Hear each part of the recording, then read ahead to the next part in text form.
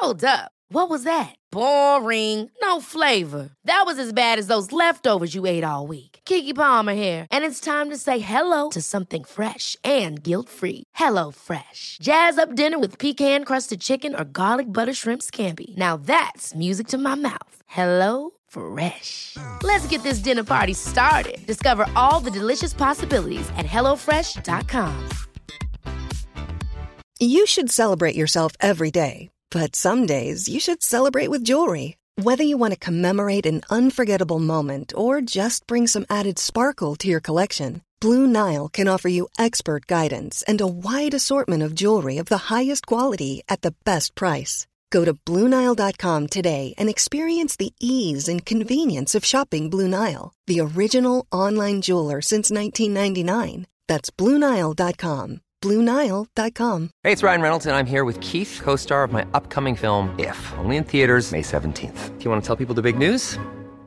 All right, I'll do it. Sign up now and you'll get unlimited for $15 a month and 6 months of Paramount Plus Essential Plan on us. MintMobile.com/switch. Upfront payment of $45 equivalent to $15 per month. Unlimited over 40 gigabytes per month. Face lower speeds. Videos at 480p. Active Mint customers by 531.24 get 6 months of Paramount Plus Essential Plan. Auto renews after 6 months. Offer ends May 31st, 2024. Separate Paramount Plus registration required. Terms and conditions apply if rated PG.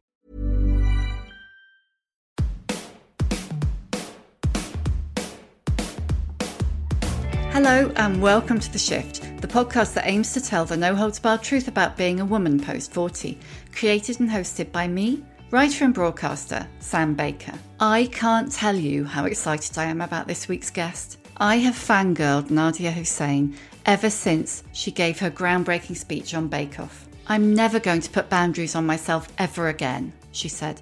"I'm never going to say I can't do it. I'm never going to say maybe. I'm never going to say I don't think I can. I can and I will." Cue millions of women and girls air punching on the sofa. Nadiya has been breaking boundaries ever since. As well as presenting several TV series, Nadiya is now the author of 8 cookery books, including her latest, Nadiya's Everyday Baking, a novel and a moving memoir aptly titled Finding My Voice. Nadiya has well and truly found her voice, and I could not be more thrilled that she chose to use it on The Shift. There's always going to be somebody at the back trying to give you the version of me that is palatable, the version of me that is perfect for everybody's palate. Nadiya joined me from a room of her very own, and as you will hear, that is no small thing, to talk learning to take up space, even in her own home, the moment that she realised being a boy opens doors that don't even exist for girls, becoming the independent woman her nan was scared of, and her life-changing mantra, elbows out. I'm very excited. Oh, this is going to be good. I'm a sad fangirl. There's nothing sad about it. What's the big blue and yellow painting behind your head? So my brother is an artist, and wow, he did a mural on my wall. This is my office, and it's a silhouette of a mosque in the dark, and it's just some of my favourite colours. And it's got specks of glitter that you can't see unless you get really close. It's beautiful. Yeah, so this is my brother's work. It's really gorgeous, and it colour coordinates as well. Yes, with your scarf. Yes, it does. Did you do that on purpose? No, not at all. Not at all. This is my milkmaid's dress that I just put on quickly because I've got a million things to do. I don't know why, I always find a reason to put the oven on, even when I don't really need to put it on. So I just felt like making some Yorkshire puddings today. So I put some batter in the fridge. Yeah. You just felt like it. Have you always been like, you just feel like baking? When I'm stressed, I bake more. So yesterday, I've got carpal tunnel syndrome in my wrist, and oh no, which is bound to happen because I'm a baker and I need dough and I stir and I mix, and this right hand gets destroyed. But yesterday, I did all of my cooking for today, so the kids have dinner. So I thought, well, if I have the kitchen clear, then I can do other things. So I just really fancied some Yorkshire puddings, but we like to have them with jam and custard. Yeah, I think I've seen that in a book. Yeah, so we like to have them with jam in and then eat them while they're hot. So I'm just going to wait for the kids to get back. And my kids don't tend to get like apples for snacks. They tend to get like Yorkshire puddings with jam. Are you one of those mums who doesn't let your kid eat any fun stuff? I mind you, Yorkshire puddings and jam is fun. No, I am not that person at all. I am that mother who will, when the kids are doing homework and they do 2 hours every night, so they come home from school, they do 2 hours, then they do their Arabic practice because they read and write Arabic, so they've got to do that practice, and that's with any language you've got to practice, so they've got to do that. So there's 2.5 hours after they come home, they have to hand their phones in, and they come in, and so quite disciplined like that, I suppose, because they won't get anything done if they don't hand their phones in. So they have a spot in their dad's office where they hand their phones in, and then they come home. But I'm the mum who will, like, I'll knock on the door and then leave them like 5 wine gums. Just because, like, those are going to be the lasting memories, aren't they? Like, those are the things that kids are going to remember, is that, you know, while we were working away, my mum didn't just forget about us. You know, I'll take them a cup of tea, or I'll take them some wine gums or a biscuit or something, or a cookie, and that's the stuff they'll remember. So no, I'm not that mum at all. Well, if you don't mind, I'd like to go right back to the beginning and talk about little Nadiya. Can you tell us a bit about growing up, what that was like for you?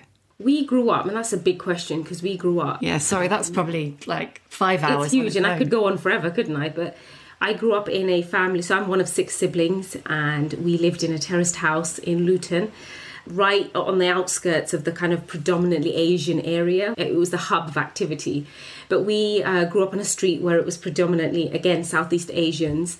Lots of, back then, you know, we had the butcher, we had the grocers, and we had all of that. So everything was down the road. You know, my dad, he's an immigrant. My parents are immigrants, and as are all of my relatives.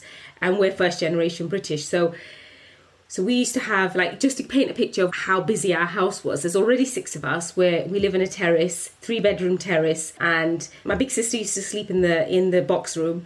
My parents had the middle room, and the biggest room was shared by the rest of us, so that's 5 of us in one room. God. And whilst I look at that and think, oh gosh, I know as a kid I wanted my own room at a point. I think as a teenager I remember dreaming about having my own bedroom. To be honest, I've always shared. Even now I have to share with my husband. But all 5 of us slept in that room together. And I didn't think anything of it till I was a teenager, but I loved sharing with them, because you had, like, my sister who was a year older than me, but then I had my baby brother who was like 2, and it was lovely because he would come in and he'd never sleep in his bed. He'd come and snuggle with me, which I used to love. Would you like a room of your own? Yeah, well, this is my space, which I love. Everybody has a room in their house, but the spare bedroom I gave to the boys because they love gaming. So I thought, let's give them a gaming space. And in the end, I realised, like, they already take up the space downstairs. They have the living room. They have games downstairs. They have the 2 living rooms they can use.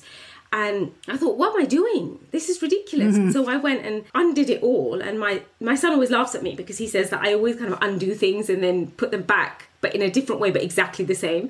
And I just thought, no, you know what? I'm going to be a little bit selfish. I am going to actually take this room for myself. And I took it, and I got my brother to paint on the wall, and I've got things up that make me feel comfortable in this space. You know, I have my wine gums, I have my knitting in the corner, I have my little chair which I sit on, I sleep on. Yeah, so everything in here is my space. I hadn't really thought about that. I hadn't really thought about the fact that I'd given myself my own space, which this is the place, and I have a sign on the door, if it's shut, don't come in. And that's a totally new thing for you, isn't it? It's like you've been gradually taking up space as you've got older and you won Bake Off and you've become more vocal and outward facing, but it's like the last bastion was to take up space in your own home. Yeah, I hadn't even really thought about the fact that this room had so many purposes. So it's been a prayer room, it's been a spare bedroom where it's been beautifully dressed and nobody sleeps in it. Yeah, God, it's always the way, isn't it? Yeah, beautifully dressed, but there's no one to sleep in it. And yeah, so it was a space that we used up, but I always found a different purpose for it. And then in the end, once I'd seen that the boys had taken the space, I felt a pang of, hold on a second, something about this doesn't feel right, because they have so many spaces that they can call their own, which I call mine as well. But slowly I felt like I was being pushed out of those spaces because it was more important, because as a parent, I want to give them space and I want them to be comfortable. And I found myself pushing myself out. So taking this space up was a big deal for me. And I can't imagine now giving this space up. I couldn't give it to anyone anymore because I just couldn't, because it's my space now. It's really interesting, isn't it? Do you think, Do you think that goes right back to being part of such a big family, but also being a girl? Probably. I say that, but as you're asking me that question, I'm thinking to myself, if somebody, a relative, a family member came and said, oh, I need some space, I would chuck all this in a skip and get them in here. Yeah. I would. I would default back to... Yeah, I wouldn't think for a second that this is my space. I'd say, oh yeah, we've got a room, no problem. I would literally skip the lot and not take a moment to think about the fact that it's my space at all. I can't do it. And I think that's probably one of my downfalls, because I don't think about how things affect me before I act. So I think there's two elements to this. I think when I was talking about being a part of a big family, it wasn't just us six and my parents, it was also the extended family. And to be fair, to call it an extended family would be an insult, because that's not what it was family. You know, everybody, the door was unlocked. Everybody came and went as they pleased. You never called and said, oh, I'm coming over, like we would now. You just turned up. And so, yes, it's definitely to do with being a part of a big family, but also being a woman. And I talk about it a lot because I wrote a book, Finding My Voice, about being a woman. And if I look back at some of the most poignant parts of my life and the different stages of my life, it always came down to that hurdle is there because I'm a woman. So yeah, definitely being a woman has been something of a journey for me to get to a point where I accept who I am and perhaps accept that I'm a woman and accept the pitfalls that come with being a woman. And yeah, so it's been a long old journey, and I think it's actually one that is going to be with me for the rest of my life, as much as I think that it's something that I can get away from and be liberated and be okay with and have an answer to every question. I don't know, I just think it's going to be something that's going to stick with me through every big important bit of life. When did you first become aware that you were, I suppose as a girl, that you were kind of not born equal, if you like? Is that the right way of putting it? Yeah, totally, because we're not equal. I don't believe for a second that women are equal at all, which is really hard because I'm raising a woman myself. I'm raising a little girl myself to be strong, and it's hard because you see it. Like this morning, my daughter, it's non-uniform day, and my daughter's wearing red, and my son's like, "Oh, are you wearing that?" And I said, "You watch yourself, duh. Yeah, do not put that in her head. She is expressing herself. She's beautiful, and she wants to wear whatever she wants to wear." I said, "Enough. If you like black and blue, she does not like black and blue. She likes red and pink and all the colours and pearls. She wore pearls to school today, and she looked beautiful." Oh, bless. So I think for me, the point where I realised, and I think it's something that I felt my whole life growing up, but there was a point when I realised that men have the upper hand. It's because when we were in Bangladesh, women would cook all day, get the children to bed, and they would sort of sit in a dimly lit kitchen waiting for the men to come back with all the vegetables and the chicken and whatever it was. You know, they didn't have refrigeration back then, so they would come back, and so the women would wait. They wouldn't sleep. They would wait till the men went to the market, had cups of tea and chilled out in these dark markets and did whatever they did and brought all the vegetables home. But this would be 2-3 o'clock in the morning. But these women wouldn't sleep. They would sit and wait because it was their job to wait for the fresh produce to come in so they could chop it and preserve it and make sure it's ready to cook the next day without it spoiling. And I was always baffled by that. It's like, so you're not going to sleep at all? Well, no, because if they turn up, we don't know when they're going to turn up. And when they do, we can't be asleep. We have to be awake for it. Okay. Seemed weird, but they seemed to be having a nice time in that there were women together and they were gossiping and they were talking about all the things they couldn't really talk about when the men were around. So I kind of used to love sitting around and I used to fall asleep we had floors made of buffalo dung, so I would fall asleep on that with like dust on my face, I remember. Yes. But I asked my dad, I said, "Dad, can I go to the market?" And my dad said, no, girls don't go to the market. I go, "What do you mean the girls don't go to the market?" I must have been 11. And I said, "What do you mean girls don't go to the market?" And he said, "Well, because you're meant to be at home to do the cooking, so you can't go to the market." I was like, "I want to go to the market." My dad said, "You can't go to the market." And I was like a dog with a bone. And I was like, "Dad, I really want to go to the market." And at the time, my dad used to always cut my hair really short. And lots of people thought that I was a boy because he'd cut it really short, because he kind of always wanted the idea that he had more boys than he had, but he didn't. So it's creating the illusion from a distance. So lots of people assumed that my dad had a son. And my dad just said, "Just don't say anything. Just pretend like you are a boy." And I was like, okay. I was quite mischievous and clearly manipulative. I said, "Well, you cut my hair like a boy. You dress me like a boy. So I reckon I can go to the market." And so Good my dad for you. Yeah, I did. I said, and he said, okay, I'll take you to the market. And there I was, like on my uncle's back. So he had me on his shoulder and I could literally see for miles and miles. And it was just men drinking tea, just hanging around at these stalls, knowing very well those women are waiting up for them. You know, so not hurrying back. Oh, not hurrying back at all. Lots of tea, goodness knows what else, and buying their bits from the market and then coming home. It was one of the most amazing nights to get out there and see. But I was the only girl, and if my dad said, if anyone asks, you are not a girl, I was like, okay, fine, happy to lie just to get myself into the market. And I think that was the moment. I realised that actually being a boy opens up doors that don't even exist for us. And I went to the market every night after that. But as soon as my hair got longer, it got cut shorter. And that was the only way I was able to go to the market, is that if I disguised myself as a boy. And that's when I knew, I think, there's something not, the balance is off kilter in this world, in this society, because like these women work so hard. They work so hard. They stay awake for the fear of being asleep when the men come home, and then they spend the rest of the night tidying and sorting vegetables and sorting fresh produce, only to go to bed for a couple of hours to be up again before the crack of dawn to sweep the yards and get the children up and feed the kids. And it wasn't one person, it was every family lived together in one kitchen. So and I'm one of 67 grandkids. So you just... Oh my God, crazy. Yes, my friend, 67 grandkids. I don't know the name of the last 10, I don't think. God. It's like that saying, isn't it? Where we see a wall, other people see a door. And it's like if you're like working class or a person of colour or a girl, all you see in front of you is a wall. And yet there are other people who see a door, and there are other people who've got the keys. Yeah, that's, yeah. Your daughter's 12 now, isn't she? How have you approached bringing her up to be, I guess, more like you now than you then? I think a part of me has always been a fighter. Like, if I look back and think about how stubborn I was, that wasn't stubborn. That was me trying to have a voice. And I look at it and I think I was stubborn. But actually, I wasn't stubborn. I was just saying things that people didn't hear. I was saying things that people didn't want to hear. So I don't call it stubborn. I don't say it's being stubborn. And I don't call my daughter that, because she says things people don't want to hear. And she will say things out loud. What I've really wanted to do whilst raising my children, especially my little girl, is not to raise her with a bitterness, because I still want her to be happy. I still want her to find joy in the little things. I didn't want to raise her resentful like I grew up. You know, I grew up resenting my life, my culture. I resented being a woman. I resented being a part of a family. I resented all of those things. And I don't want that for my daughter.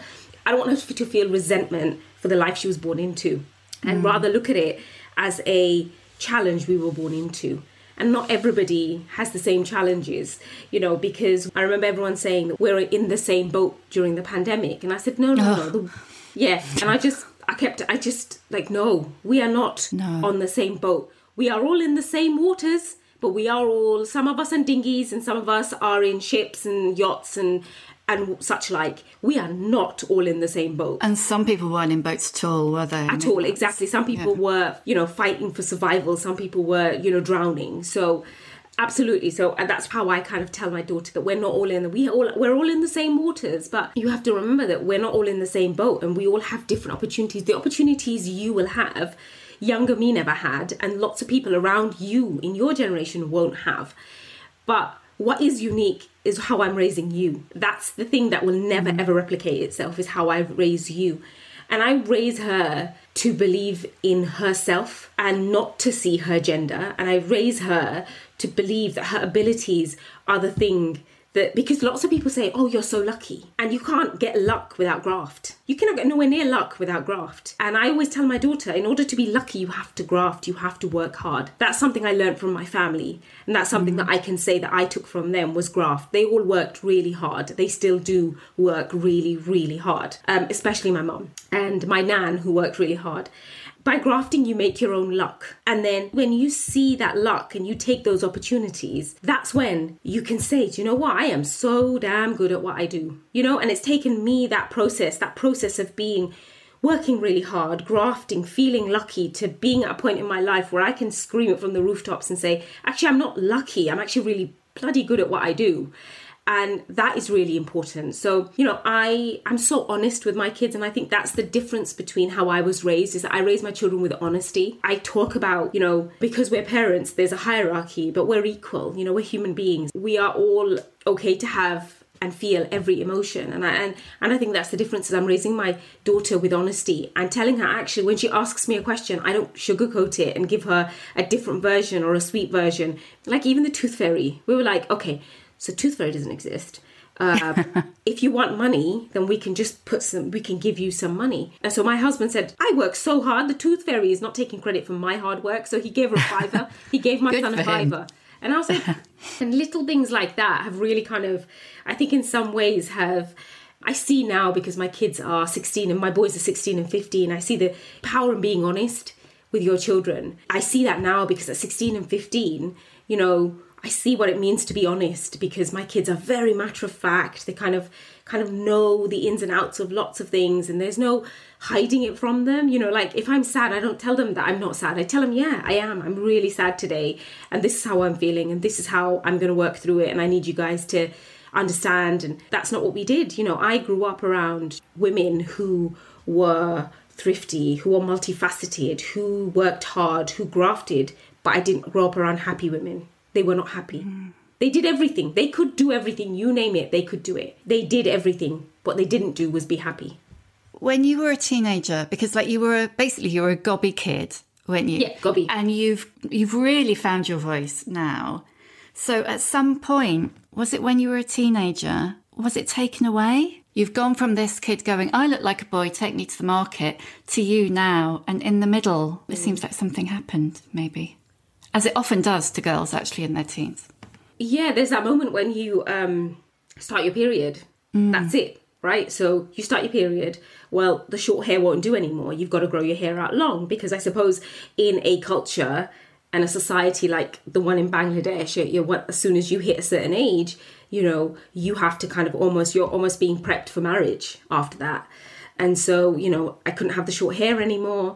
And by the way, it felt like a pure act of defiance. But about 2.5 years ago, I completely cut my hair into a pixie cut. I did. Wow.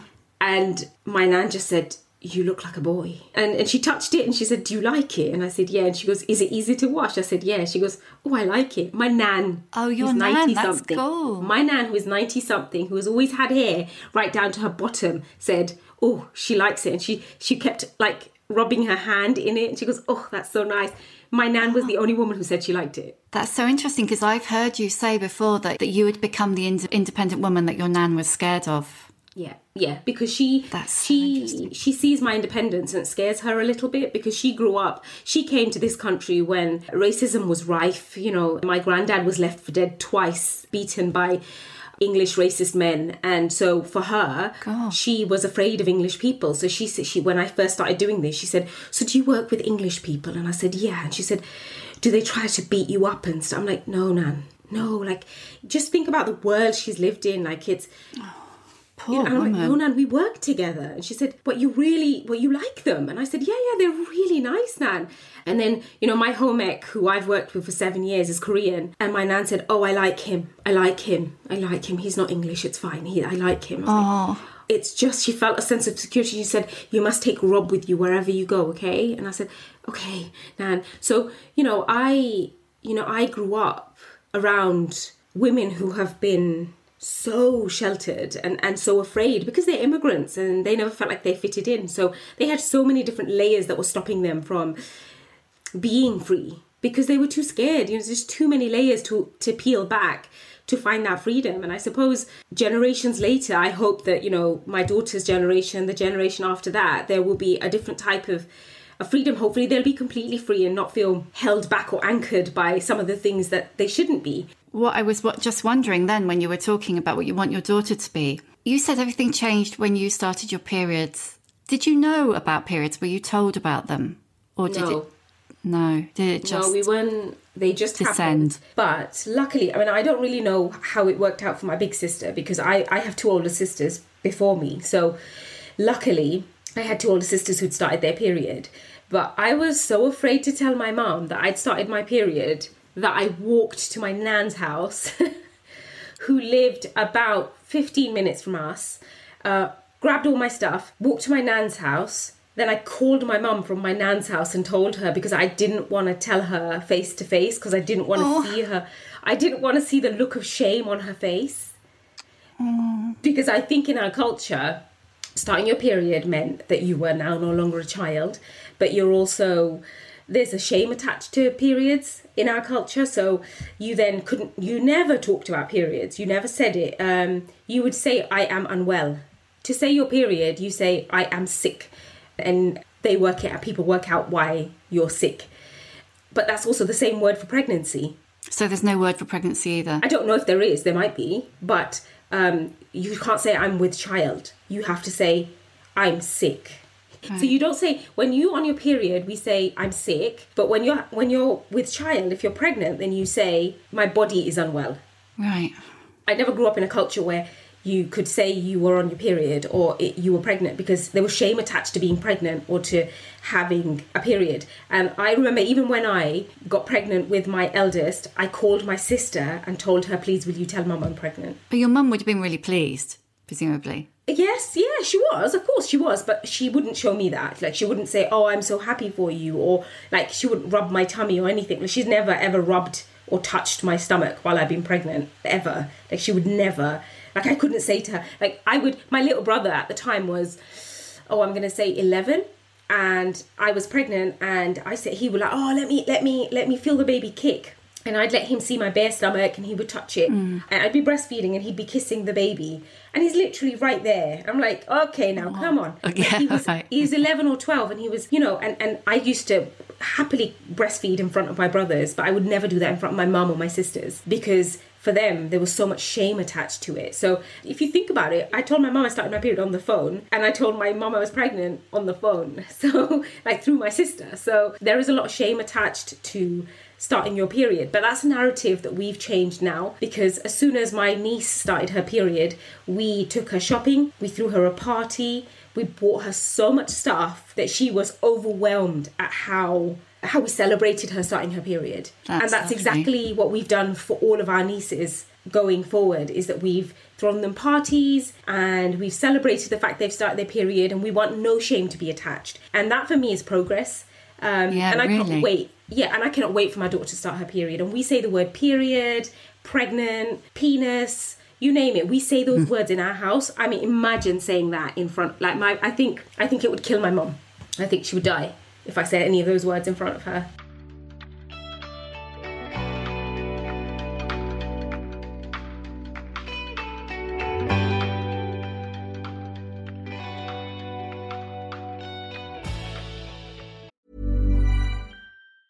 You should celebrate yourself every day, but some days you should celebrate with jewelry. Whether you want to commemorate an unforgettable moment or just bring some added sparkle to your collection, Blue Nile can offer you expert guidance and a wide assortment of jewelry of the highest quality at the best price. Go to BlueNile.com today and experience the ease and convenience of shopping Blue Nile, the original online jeweler since 1999. That's BlueNile.com. BlueNile.com. Hey, it's Paige DeSorbo from Giggly Squad. High quality fashion without the price tag. Say hello to Quince.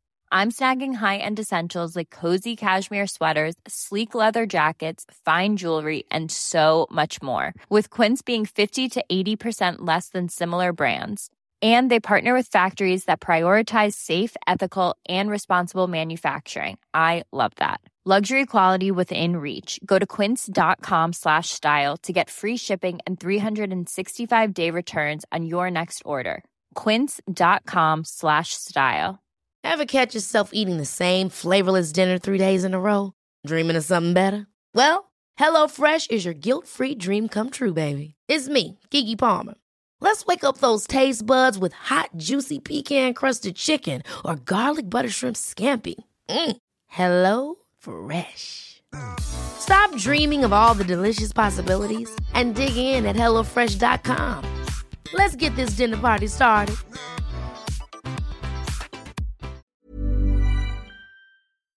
Oh, how old is she now? Mum is 59. Mum is 59. Wow, so I'm immediately going to say, well, that's not very old. It's not. It's not at all. It's not at all. But I was having this conversation with my sister just yesterday. And yesterday I was really thinking about my mum. And I wrote a poem. So I write a poem a day to express how I feel that day. And I have been doing this since the 1st of January this year. And I have a it's October now and I have an entire book of poems, and it feels really good because when I look back at poems, I know where I was in my head when I wrote those poems. But I wrote this down.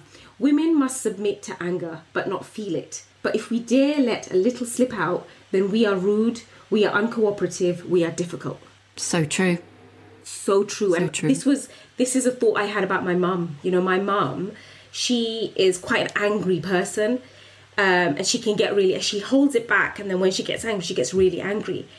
And then, you know, like I was having a conversation with my sister and she was like, oh, you know what mum's like? She gets really angry. I said, but you know, we can't say that. We can't keep saying, you know what she's like. You know, she gets angry. You know, maybe she is not allowed to express it any other way. So it comes out as anger, but she's not uncooperative. She's not being mean. She's not being difficult. She's expressing it because she doesn't know how else to, because nobody will sit and talk to her. Nobody will take her opinions. Nobody will value what she has to say. She's spent her whole life not being valued. Maybe that's why she shouts. You know, do we think about that? And my sister's like, you're right. And I said, we shout because we're not valued. We shout because nobody's listening. Does that ever occur to you? And then every time we do, somebody says, oh, are you on your period? Or you're being uncooperative? Or you're being rude? Or you're being difficult? Or you're not... And it's like, no, we're just expressing because we're not allowed to express any other way. But writing poetry every single day really has helped me to express myself. Do you feel like you've got better in general at expressing your anger, your confidence, yourself, your feelings as you've got older? Absolutely. One thing that I've learnt is that everybody, whether you're a man or a woman, and I say this as a woman who has a husband, and we're very different people. We're very, very different people. He's very matter of fact. He's very logical. You know, he doesn't cry easily, whereas I'm the complete opposite. And weirdly, only yesterday, I must be having quite a time, because only yesterday I said to him, you know, we may not emotionally express the same way. We may not emotionally understand things the same way. We may not see things the same way. We may be polar opposites, but all we need is to be understood however we express it. And he said, yeah, and I texted him this yesterday, and he said, that's beautiful. He goes, that's exactly right. It doesn't matter how we express our emotions and how we see things, because we are going to always see them differently. But as long as we understand each other, that's all that matters. And that's a big place to get to for me, you know, to understand that my emotions are different to other people's and vice versa. But ultimately, all we want is to be understood and to be heard. And that's how I live my life as a parent. That's how I live my life as a daughter, as a wife. Because there are moments where I have, you know, there's a lot of pent up anger and resentment towards a lot of things that I have used anger as my only way of communicating. But now I use silence, I use calm, and I actually listen, and I actually try to listen, and I don't walk away. You know, often I would, when I can't handle a situation, my initial answer is to walk away and to hide. And then I don't do that anymore. So, yeah, you know, it's important to understand that we all express differently. As long as we're understood, we can all be on the same page. It's like it all goes back, doesn't it, I think, to taking up space and being comfortable with other people taking up space, but also being comfortable with taking up the space, whether it's the physical room where we started or the airtime that many of us aren't allowed to take up when we're growing up. It's like, to just go back to your mum a moment. Given that you had to tell her you started your period on the phone, there's probably zero likelihood, isn't there, of you speaking to her about menopause when the time comes? Do you know what? We're better at it, actually. It makes her uncomfortable, but I think through time, lots of people just kind of know that's... I say it out loud, and it's still, even now, because we're all, even though it's my generation, even like my sisters would not walk around and say, oh, I'm on my period. They wouldn't say it, just because it's just... You know, they still have, like my sister still lives with her in-laws, so you've got to be really mindful of how you can say it. So I think lots of people have learned. They call me inappropriate in my family because everything I say is inappropriate, but really it's not. And what looks like inappropriate behaviour in other people's family is completely normal behaviour in mine. And that's what's important to me. I don't care what happens outside of my house because I can't change that. I don't have the power to change everybody's homes. What I do have is the power to change mine. And we can say period, we can say pregnancy, we can use, you know, penis, vagina, we can use those words in our house. And there is not one person would bat an eyelid in our house. Not one person, because that is just normal in our house. And so my nephew always say, oh, you're so inappropriate. And I'm like, really, I'm not. And my brother said, oh, we normally pray together. And when you are on your period, you don't pray. And my brother said, come on then, let's go. We're all going to go pray together. And I said, oh, I'm on my period. And he goes, go announce it, why don't you? And I said, what? What were you supposed to just quietly not go? Hide. Normally you just pretend like you're praying and sit in a room alone.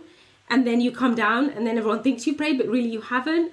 So it's really tough because you kind of have to maneuver all of these different life situations that I think lots of people will listen to this and think are very, very weird because it's so alien to them, but it's not alien to a lot of people who will listen to it and think, oh, actually, I know what she means. But I don't have the power to change the world, but I do have the power to change my home. And my home holds the next generation who are going to go out into the world, and they are the people who are going to contribute and run this country alongside everybody else. So by making that change in my own home, I know I'm making a change to the world, little as it may be. I know it's making a change, and that's really important for me. You're making those changes in your own home, but also since you won Bake Off and you've written all sorts of different books and you've been on TV and you are sitting in publishing meetings and sitting in TV production meetings, you're changing the world in a bigger way too. Am I changing the world? Yes, yeah. I didn't really think about that. If we'd spoken about this at the very beginning of my journey, at the beginning of my career, I would have said, no, you know what? I don't really want to think about that. I want to just concentrate on what I'm doing. But of course, 7 years later, I see the responsibility of taking up this space. And it's like somebody said a few days ago, to be it, you have to see it. Yeah, totally. And if you look at publishing, if you look at media, you don't see people like me. Still very, very few. You do not see people like me. And even then, like you see me, there's always going to be somebody at the back trying to give you the version of me that is palatable. The version of me that is perfect for everybody's palate. So that's how it works. That's just how it works. It's not always easy, but that is how it works. It's been tough. I'm not going to even say for a second that it's been easy all the time. It hasn't. Trying to take up a space in a environment which was never meant for you means that you get people raising their eyebrows. You get people asking you questions. You get quizzed on your authenticity, on how British you are, or how Bangladeshi you are, or how Muslim you are. And that is really, really tough. So being a part of this world does not come easy, and there have been moments where I've just said, I don't want to do this anymore because it's boring. But I understand what representation means in this space, because growing up, I didn't see women do jobs, let alone take up spaces on television. The only two people I could relate to were Lenny Henry and Ainsley Harriott, black men. Yeah. So that just goes to show how underrepresented we were. And it's a question I asked myself a lot growing up was, if I don't see myself, do I even exist?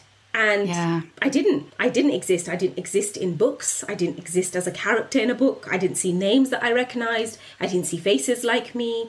And now I get to be on mainstream television and be that face and be that name and write books where people recognize little colored faces or names and say, oh, that could be me. And that is a huge responsibility that weighs really, really heavy sometimes. But it's a responsibility that I take with open arms. And one of the things that I teach my children is, my kids, I've never been shy about telling my kids that they are going to be in situations in their life where they will be the only person in the room like them. They will be the only person in the room, and they will be the only person in a meeting table where it's just them. They will be the minority. And I said, in those moments, guys, you are going to feel like closing in on yourself. You're not going to want to be the true you, because you're going to ask yourself how you can fit into this group. And in those moments, remind yourself what mum has taught you, and that is elbows out. And that's the action of physically putting your elbows out means you physically make yourself bigger, but also metaphorically create that space for yourself, and say that this is my space and I'm going to own it, and that's a big thing. And it just even now gives me chills when I say it, because the amount of times as a 37-year-old, I have to walk into a room and say, come on, elbows out, you can do this, it's fine. I know my kids are going to face those situations, but they will remember that mum said, elbows out, make room for you. And for me, making room for me means that I'm making room for others. And so it's really important for me to continue to take up this space. And so this is where my job, my career is so much more than writing cookbooks and being on television. It's a responsibility. I love that, because when you do it, it's like everybody listening, do it now. Yeah. You put your elbows out, you become physically bigger, your chest expands. Yeah. You become taller. But you not breathe much more confidently. You breathe more confidently. And Changes everything. Yeah, it changes everything. I genuinely, it's the affirmation that we live by. It's the thing that I checked my daughter's planner, and she can write on certain pages, and I can see she's written, "You are beautiful." She's written, "Elbows out." She's written, "Be the best version of you." And it's little affirmations that she tells herself, which God love her. Clearly she needs. Somewhere she's feeling like perhaps she doesn't fit in, perhaps she doesn't, or she's feeling nervous. She's obviously writing those things down because she needs them. So I kind of like, oh, you've written that. She said, and yesterday she gave me a whole presentation on all the posters she's made, and she's got a whole, I was laying in bed with her and she was giving me a presentation of all the posters that she'd made. So yeah, so I can see that my kids are living by that. God, I don't know about you, but it was bloody awful being a 12-year-old girl. I mean, yeah, it's not fun, really. It's not fun. It's not fun at all. One thing I wanted to ask you is, I noticed in your memoir, you had a chapter called The Earner. And it's so rare, even on this podcast where I talk to all kinds of women who are largely very successful in one way or another. It's very rare that women will talk about money. And I don't mean like the details of how much you got for X, but money, financial independence, the importance of that, the way women are still economically disadvantaged. And I love that you had a chapter in your book actually called The Earner that talks about your role as an earner. Yeah. It's an interesting one because, again, I think it's the Britishness of it all is that, so I give you they're contrasting worlds for me, because there's a Britishness about, you don't talk about how much you earn, you don't talk about money, it's crude. And then you've got, like, my dad will say, how much have you got in your account? No problem, he will ask. And to lots of people, they'll hear this and say, oh, that's rude. But that's normal for us. Like, it's okay. Yeah. Like, my dad will say, oh, how much do you earn? How much did you make for this? And how much did you buy that car for? He will ask. And you without tell him? any, not always, no. Like, no. I don't, I always take it down a little bit because, I always take it down. But I tell my mum, like, if my mum asks, I'll tell her. I'm honest with my mum, but I don't always tell my dad because he's not as tight-lipped. Like, he'll go around and say it. So, like, my mum, whereas my mum is very secretive, so I could tell her anything and it wouldn't leave her mouth. So this was a really interesting chapter for me to write and talk about because it's really odd because there's a British part of me. I've done interviews where people have said, so are you a millionaire now? And I can't answer that question. I physically cannot answer that question. Yeah. I did Kate Garraway's show and she asked me that at the end of the show. And I was like, that's a really odd one. I'm used to getting that question though. Yeah, so I get that question asked by family members and people within my community, but never anyone else. So I find that really, really odd. And so I just kind of usually reply with, well, you're going to tell me what council tax band you're in then, because, give and take and all that. But it's an interesting one as a woman because actually this very much involves my husband because he gets asked quite often, what does it feel like for her to be the breadwinner? When really they don't know our financial ins and outs. And my husband, bless his soul, has worked so hard for his career and worked so hard to maintain us as a family for the best part of 8 years of our lives. And he's done that really, really well. And we've had a nice life and he's got an amazing job and he earns really well. And I could very easily stop this and he could carry on and that's absolutely fine. But for my husband, as a man, like I realise how I've married somebody who is so amazing in that he doesn't have an ego like that, because I think there are very few men in the world who would feel comfortable with a wife who out-earns them. Yeah. And my husband just says, it's great. It's like, I mean, like his answer is, it's fantastic. Because we get to do things we've never done before. It's amazing. And what's hers is mine. So we're having a great time. So what's the problem? So we love it. And so he doesn't have an ego about it at all, which I definitely, like, I applaud him for that because I know there are lots of men who would struggle with that. But that being said, I've also out-earned every man in my family, every single man in my family. And that makes people uncomfortable. Does it make the men in your family uncomfortable apart from your husband? Yeah. Apart from my husband, I think it makes everybody uncomfortable because, I've had cousins say, you're getting too big for your boots. Yeah, I've had cousins say, you need to calm down. You're getting a bit big for your boots. I was like, they'd say that to a man. Yeah, you'd never say that to a man. But, and my response now is, wouldn't you like a pair of my boots? Yes, good for you. That's you brilliant. Just love response. A pair of my boots, my friend. So yeah, there's always someone who will, it's a backhanded compliment where they'll celebrate you, but equally try and put you exactly where they think you need to be. And I think the difference for me now is that I don't allow anyone to do that anymore. Like, you don't get to tell me where I should be and where I shouldn't be.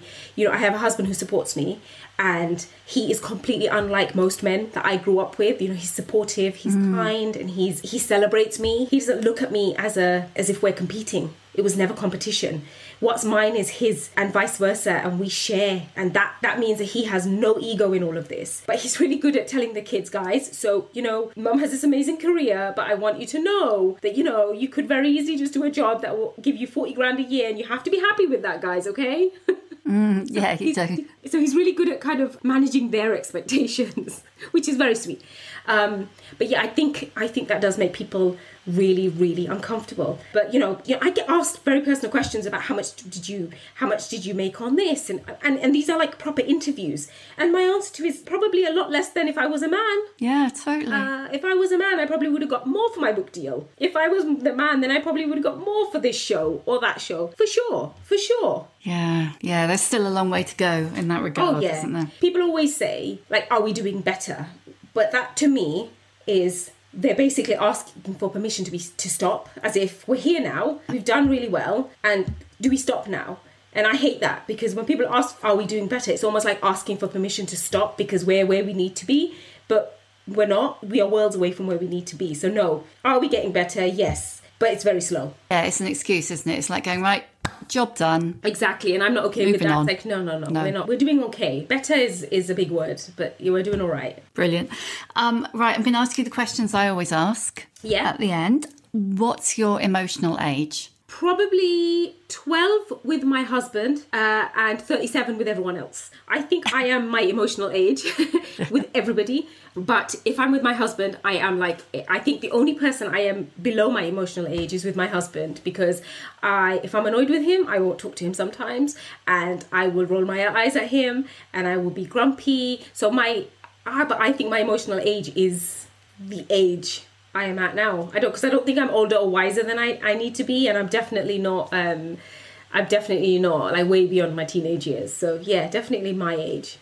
Give us a book recommendation. So it can be a book that's been really important to you your whole life, or it could just be a book that you loved recently. It can be anything. The School of Life. I love The School of Life, and there's this beautiful green book that they do. It's called Small Pleasures, and it's tiny little stories, couple of pages, just enough to read. And what I love about them is that you can read one story and it really does feel like, you look at life very differently, and you do look at the small pleasures. And I think in a life where everything's so hard and so fast, it's wonderful to step back and just look at the small things. What advice would you give younger women?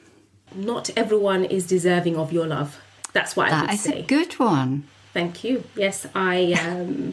How long did it take you to learn that? A long time. I still have to say it to myself now. Yeah, I still have to say it to myself even now. I find myself constantly saying it to myself, because I am the kind of person who gives. And I'm the kind of person who gives so wholeheartedly. I'll give you my heart and my lungs and my kidney and my spleen at the same time. And sometimes it's my husband who has to say, enough, just stop. You're giving too much of you. And yeah, so that's the advice I'd give younger women, is not everyone is deserving of your love, because there might be times in your life where you think that you want to give all of yourself. Just step back and ask yourself, do they deserve my love? Because you will find people in your life that don't deserve it. And when they don't deserve it, don't give it to them anymore. That is great advice. Who is your old bird role model? My nan. My grandma. She is the most amazing woman. She stays on and off between, like, she lives with my mum, but she lives with my sister sometimes as well. So I've had her on my doorstep for a month, and I've gone to see her every day for a month. And she left on Sunday, and she's had a really hard life. She was orphaned at 4, raised by just villagers, married off at 12. She had her first period and then her first baby, and she didn't see a period for 8 years because she was just having baby after baby.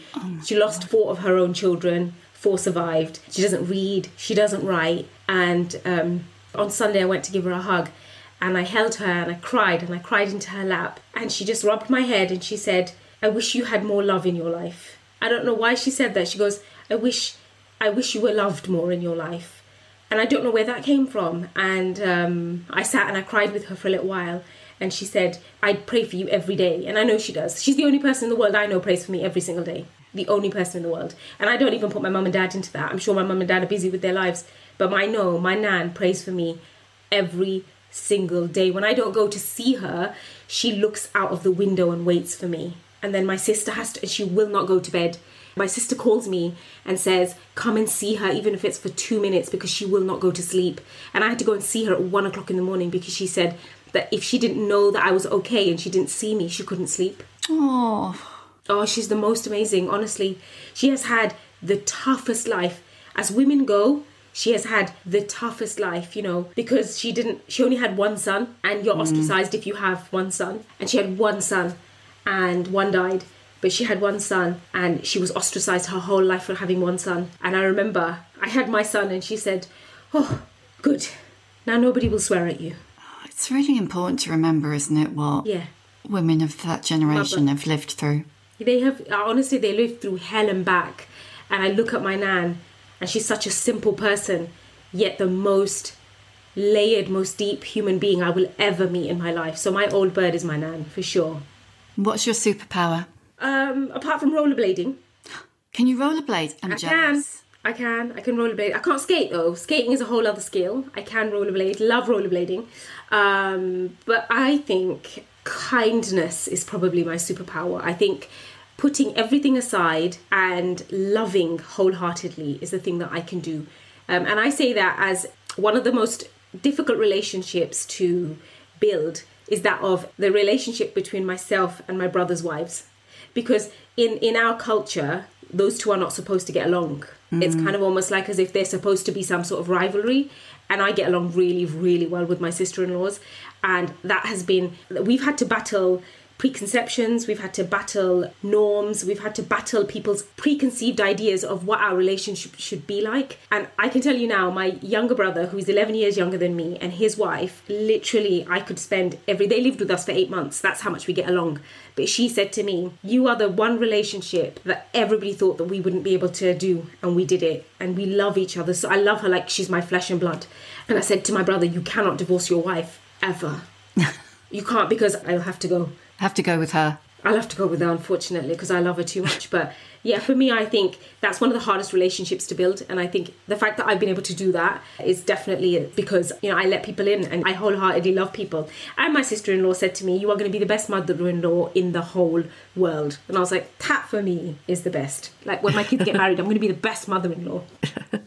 And lastly, how many fucks do you give? Too many, unfortunately. See, that's the problem, right? Because we all say, I don't give any Fs. Like, I don't give an F about it, anything, right? But the truth is, it's not normal to not give an F. You have to. And that's what makes us human. That's what makes us love. That's what makes us sad. Because we care. Like, if you didn't care, how would you get through life? We care so deeply. It's hard to not give an F at all. And problem with me is I give too many because I'm an overthinker. But through time, I've learnt who is worthy of them, and not everyone is. That is so brilliant. Nadiya, I love you even more than I did when we started. Thank you. You are great. Thank you so much. Thank you for listening. You can hear a new episode of The Shift each Tuesday, wherever you get your podcasts. If you like what you hear, please do rate, review and follow, because it really does help other people find us. And if you'd like to support The Shift further, please consider becoming a member of our community. Find out more at steady.media/The Shift.